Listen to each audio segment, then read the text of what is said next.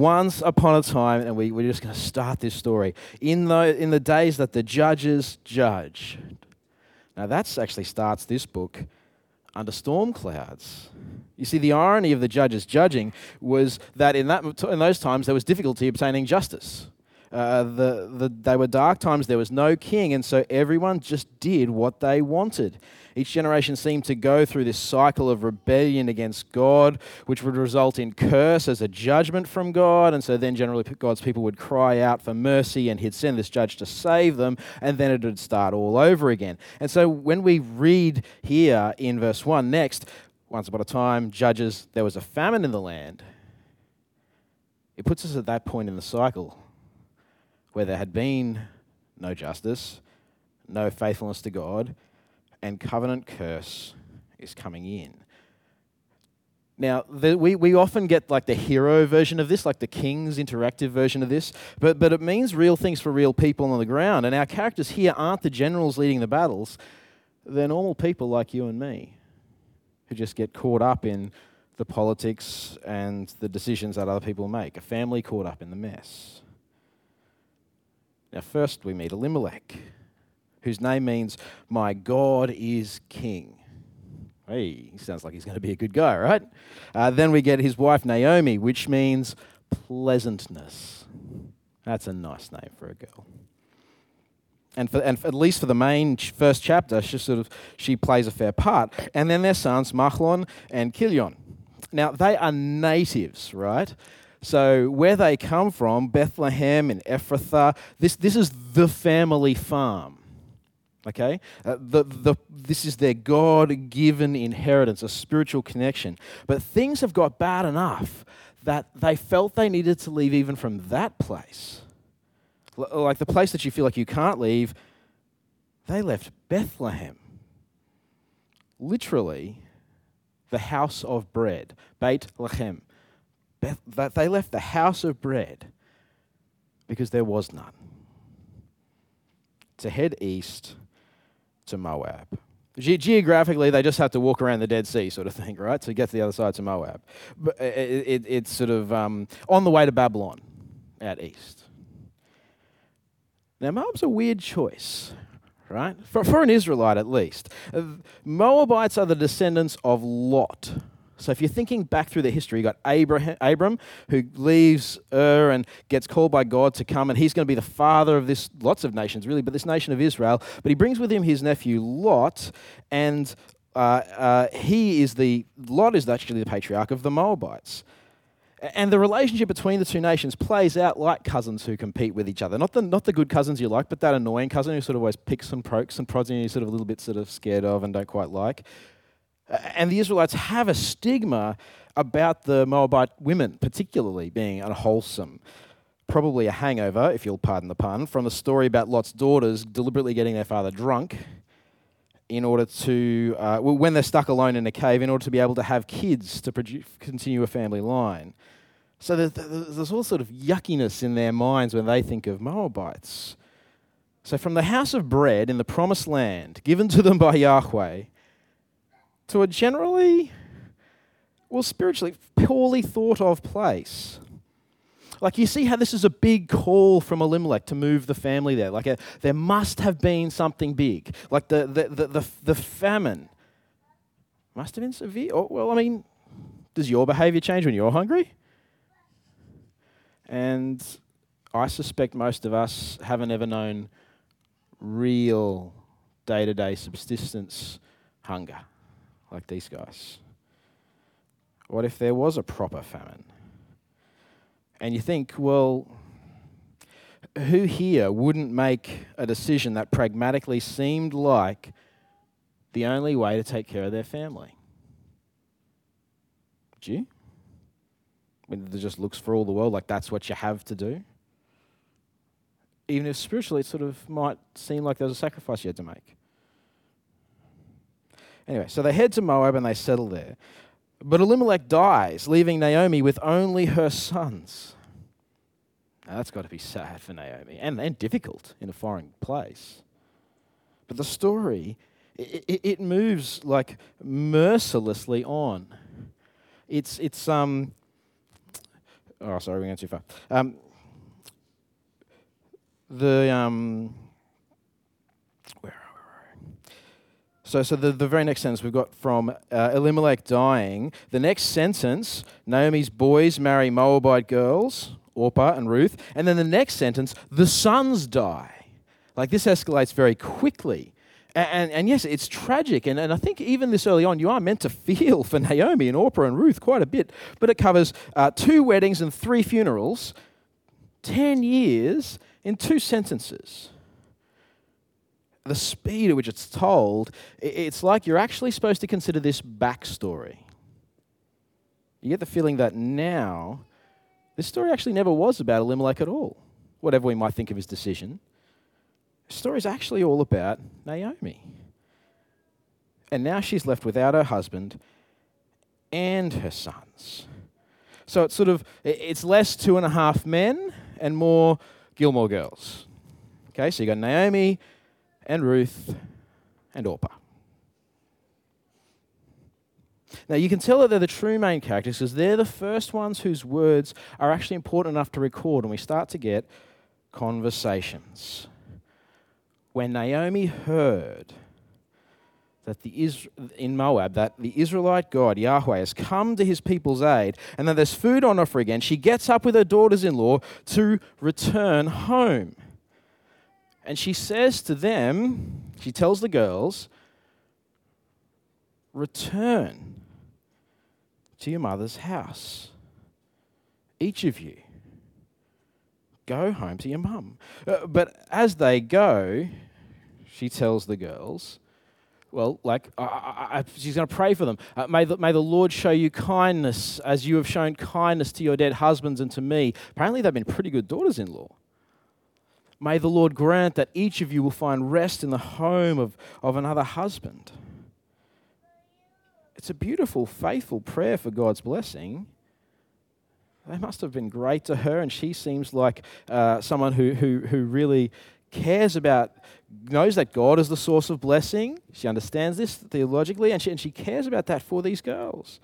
But even with this prayer, when their mother-in-law tells them, hey, you return, they say, no, we're going to return. Hold on, what? She tells them to return. They say, no, we're going to return. Yeah, but we're going to return with you. We're going to return to you, to your people. But then Naomi says to them, hold on, let's make sure they're right one. But then Naomi says to them, no, you return. Return, my daughters. Why will you go with me? I'm clearly not preggers. Let's just say there's not much hope probably that I'm ever going to be. No, return, my daughters. Go your way. Look, even if I thought there was still hope for me, even if I had a husband tonight and then gave birth to sons, would you wait till they grew up? Would you remain unmarried waiting for them? No, my daughters. Now, we do get a little bit of a glimpse here of where Naomi's heart is at in this moment. Do you see how she says it's more bitter for me than for you? Sure. We've been through all our grief together. It's even worse for me than for you because Yahweh hasn't turned against you, but he's turned on me though. It's the first moment where you wonder about Naomi's thoughts and attitude. You think, well, they lost their husbands too. And even if you don't explain that as Yahweh turning against them, well, doesn't it mean that their Moabite God has turned against them? Like, why are you so much worse off? Why do you get to be more bitter? And Orpah sees her point.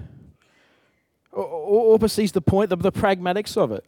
Much like Eli made the pragmatic sort of decision. Look, just looks like the food's there. We've got to go where the food is, otherwise we starve. Yeah, we just got to do it. Orpah sees what? She loves Naomi too, but it just doesn't make sense to continue on with this. She'd be an outcast in Israel. She'd have no support network. The only support she has, Naomi, well, she's got no prospects. Like Naomi's not wrong. It's actually better for her just to go home to mum and dad's. And so she kisses Naomi goodbye after the tears, all appropriate, all seems as wise and as good as you could imagine. and just goes home and does the sensible thing, the common sense thing. But Ruth just won't. She just won't. Ruth clings to Naomi. It's actually the same word as for a husband clinging to his wife in marriage in Genesis. She clings to Naomi. She tells Naomi, you stop telling me not to come. Stop telling me not to come. And this has got to be one of the most beautiful, beautiful statements of friendship and commitment that has ever been said. I want you to stop and imagine a friend saying this to you. So we can get there. Click out of work again. Don't know what's all of a sudden stopped. Can you flick forward to slide for me, Lachlan? Thanks. Don't know what's going on there. Oh. I haven't even... There we go. Thank you. Where you go, I'll go. Where you stay, I'll stay. Your people, they're mine now. They'll be my people. Your God, whoever it is you worship, that's going to be my God. Where you die, that's where I'll be buried. May the Lord deal with me, be it ever so severely. Because you know what's going to in the end what's going to separate us to? Death. That's what's going to separate us to. Ain't going to be nothing else. Wow. What commitment. What a beautiful statement. What a loyalty and a thing to have with someone. Man. She binds herself to Naomi with an oath on Naomi's God, Yahweh. Now, Ruth's seen what Yahweh can do. As far as as Naomi's understanding of this, she's lost her husband to Yahweh's commitment to punish severely. Yahweh's going to have to do that to me if we're going to be parted, she says to Naomi. I'm with you. You've got me. If nothing else, you've got me. It is just, it's magical. It's storybook stuff. And when Naomi realized that Ruth was determined to go with her, it says she stopped urging her, and that's a true sense of it. But the basic word she says is, she stopped talking to her.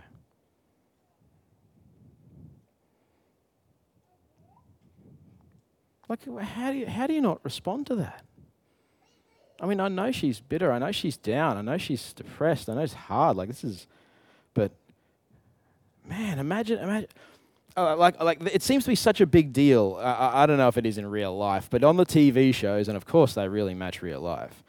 If someone says, "I love you," and the sort of the boyfriend or the girlfriend says, "Thanks," and you don't respond with the "I love you" back, it's a big deal, and that causes the tension for at least another series or two, And literally here, though, Naomi just stops speaking and walks off. Not walks away from Ruth, but with Ruth. But you get a sense of where Naomi must be at. So they go. And Naomi returning causes a stir. Now, I don't know if you know what it's like to be in a town where everyone knows everyone and gossip gets around, but the women of the town, the whole town, they see these two rock up and they say, is this Naomi? Naomi's back. The gossip mill just sort of starts to go. The stir gets risen up and everyone's talking. And when Naomi gets in, they say, this is Naomi. It's Naomi. And she says, "Don't you call me Naomi." Doesn't even want to keep her beautiful name anymore. No, you call me Mara. It's the same name as Mary or Maria. Can I just which means bitterness? Can I just suggest that you don't, if you know a Mary or Maria this week and see them, don't lead with this comment that her name means bitterness. May not be so good socially, but this because the Almighty has dealt very bitterly with me. I went away full, and the Lord has brought me back empty. Why call me Naomi when the Lord has testified against me and the Almighty has brought calamity upon me? Sorry, different translation. Sorry. She's very, very upset. But she's returned, verse 22. She has returned. Did you notice how many times we've had that word? I tried. You don't see it in every English translation, but I tried to have it on the screen, highlighted in the verse. It's I think around 10 times in less verses than that. We're going to pick that up through the whole of the book. But Naomi returns, and Ruth, the Moabite daughter, with her, who returned from the country of Moab. And they came to Bethlehem at the beginning of the barley harvest. Harvest. That's a nice time to return. She says, I've come back empty, but she's returning at harvest. There's this note of hope. There's this beautiful, in the midst of loss and nothing, and God, what have you done to me? Which, yes, she's very theological about it, but we only get her reporting to other people about what God's done to her and her talking about it, not her talking to God about it. And yet there is this beautiful there's this germ of a seed of hope that we're finished with here. It may not end all so badly. Cliffhanger, ending, warning. Right. Now, we don't get a page full of commandments here in this story, do we? It's not like it's easy to just be like, all right, well, okay, go away and do unto others as you'd have them do to you, or something like that. It's not how the story works. But there are really powerful gospel patterns here for us to pick up on, examples and things that we see played out in the New Testament in Jesus' ministry, because all of these things, this is one of the books that, while most beautifully sits back in time, way back in the time of the Judges, most beautifully then ministers to people in between Judges and Jesus, and then actually points us forward and then even again back to Jesus well after the event. It does it so beautifully. And I just want to pick up 3 patterns of the gospel here to guide us as we walk with Jesus. The first one. Things are not as bad as they seem. They just pretty much aren't. The thing is, there's actually blessing that you have which has been uncounted. Naomi has a lot still. She says she come back empty, but it's actually not true. I want you to imagine being Ruth, standing around on the side of the conversation, while Naomi says, I've come back empty, I've got nothing.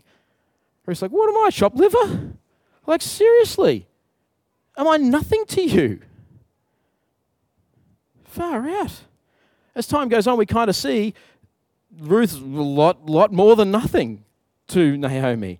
As time goes on, we see that there's even a number of God's provisions in his laws, in the laws of the land, in the way the land functions, in Israel itself and the society that's there that God has produced around his righteous and good laws and word that actually also provide for Naomi. In huge ways. She is far from empty in truth, and yet if you have been through times of utter darkness like this, you can totally understand that she feels completely empty because that's what it's like. Your vision narrows and you end up like this. And you see only what's lost, and you see only the hurt, and it's so hard to see the rest.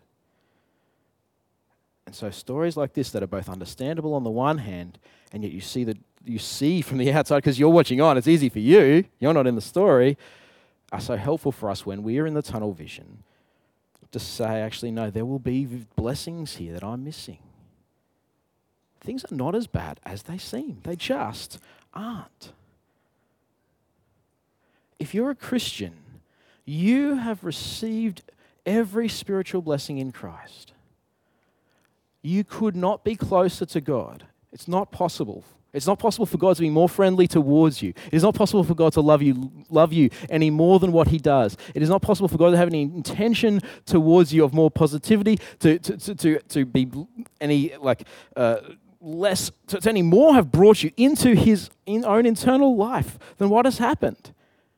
You have his spirit within you. You are friends with him. The price has been paid for your sins. You are his holy person. You are his priest towards the rest of humanity. You are elevated as a royal son, daughter of the king. Like there is nothing that you don't have in relationship with him that he can offer you.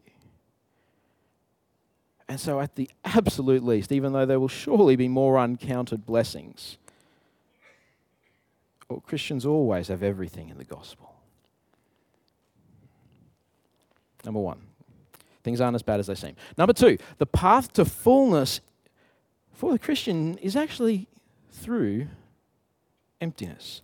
And this is the normal pathway of the gospel, actually.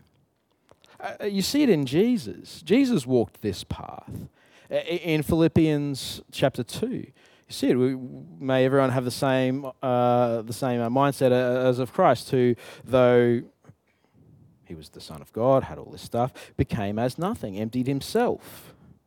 That word there, emptied himself. Took on the very nature of a servant. And therefore God exalted him to the highest place. This is actually how the Christian life works, because it's not just what Jesus did, it's also what Jesus said for his people to do. He said, for whoever wants to save their life will lose it, but whoever loses their life for me will find it. Do you notice here that he's not saying some Christians will have to lose their life for me and that will be a special glory to them. He says, no, if you are trying to save your life, you'll lose it. If that's what you're after, self-preservation, ironically, you will lose your life. But if anyone trusts me, he says, "Oh no, I'm willing to give it up. I'm going to put myself in the God boat. And if God's plans and purposes, if that boat fails, I fail. But if it succeeds, then I'll find life." That's the path for every Christian. You see, Elimelech had a decision to make. And the decision that he made changed the course of things for him. It didn't end well for him. He went for the pragmatic. This is what looks like it's just common sense. You just have to do this. And Jesus says, stop trying to save your life. Because you know God. The way to fullness is actually through emptiness. Start actively trying to give up your life for Jesus if you have not done that yet. Because that is the only way. There is no other way. That is the Christian way.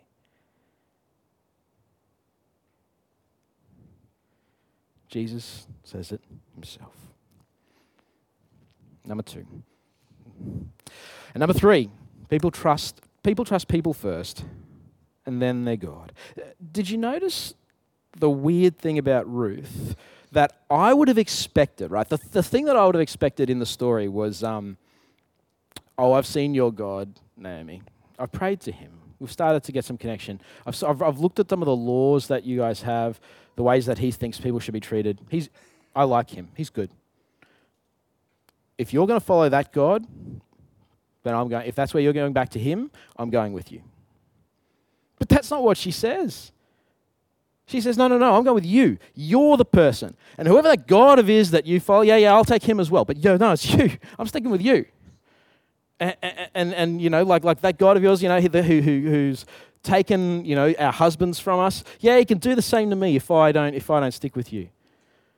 There's this funny thing that God seems to do where people trust people and then through that end up trusting in God.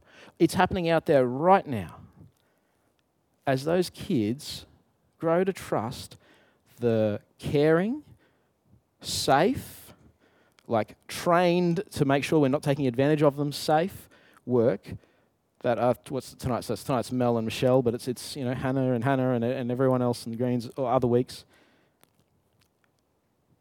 They are growing in trust for those people, and those kids also every single day, if they're your children, they are growing in trust in you as you prove yourself trustworthy and as you care for them generously, as you, all the parents that I know of here, so generous, want the best for their kids and sacrifice themselves for their kids. They trust in their parents and they do just seemingly end up trusting in the God that their parents live for and trust in. Now, partly that does for us as parents and as educators of kids at Little Souls, partly that does mean that we've got to be careful to make sure that we are actually not living to protect ourselves and for our own lives, but actually sacrificing our lives for Jesus so that they end up following the God that we actually trust practically, because they'll follow the God we trust practically. If it's pragmatic wisdom, that's actually our God, then they'll learn to follow that one too, remember? So no, we're willing to give up our lives in order to save our life, in order to have Jesus save us. Because the funny thing is that people tend to trust people first, and then that person's God. And I mean, this is the actually, yes, this is true, right? And this is one of the things that I think we don't do as Christians enough, and I wanted to say it, that Paul's willing to say, follow my example as I follow the example of Christ. He's willing to say, hey, watch me if you want to know how to follow Jesus. Watch me if you want to be like Christ. And so he's willing to say that. But at the same time, this funny thing, right?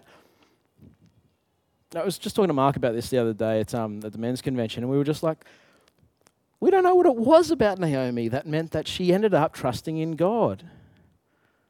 Like Naomi prayed for her. She obviously was Godward. She talked about God. She recognized God is in control of all of these things. My God really is the one in charge of the world. So she modeled this faithfulness and goodness, but she also modeled this bitterness and like that God's not really good as a good God, and we just don't know what it was. It was probably quite an imperfect, but yet beautiful and awesome modeling of being a follower of the God of Israel. And we just don't know what it was about it. And I think this is the last little thing. Just want to say with this is that when I'm not going well within myself, if I'm having a time where it's hard to trust in God, or I feel like I've not been obedient as I ought, or something like that, I don't want to share that with my non-Christian friends, because I'll be a bad example to them, right? Or that God won't seem that good. If I'm not coping in life, or I'm not kicking butt or something like that, why would they want it? Well, I'm not going to tell them, like, I'm not very good advertisement for Jesus then. I once had one of Mel's kids from school, back in those days, she was a school teacher, she was trying to minister to and evangelize, introduced me to her friends. And she said, oh, hey, this is Pete. He's a gateway drug to Jesus, was the way that she described me. But I don't know how effective, I don't know where that girl's up to with Jesus. And I wonder if one of the things that we do is that we only want to sort of be an example of a Jesus follower when things are going well, or otherwise our friends won't want to become a Christian. And that's a bit dumb. Naomi right now is bitter and depressed.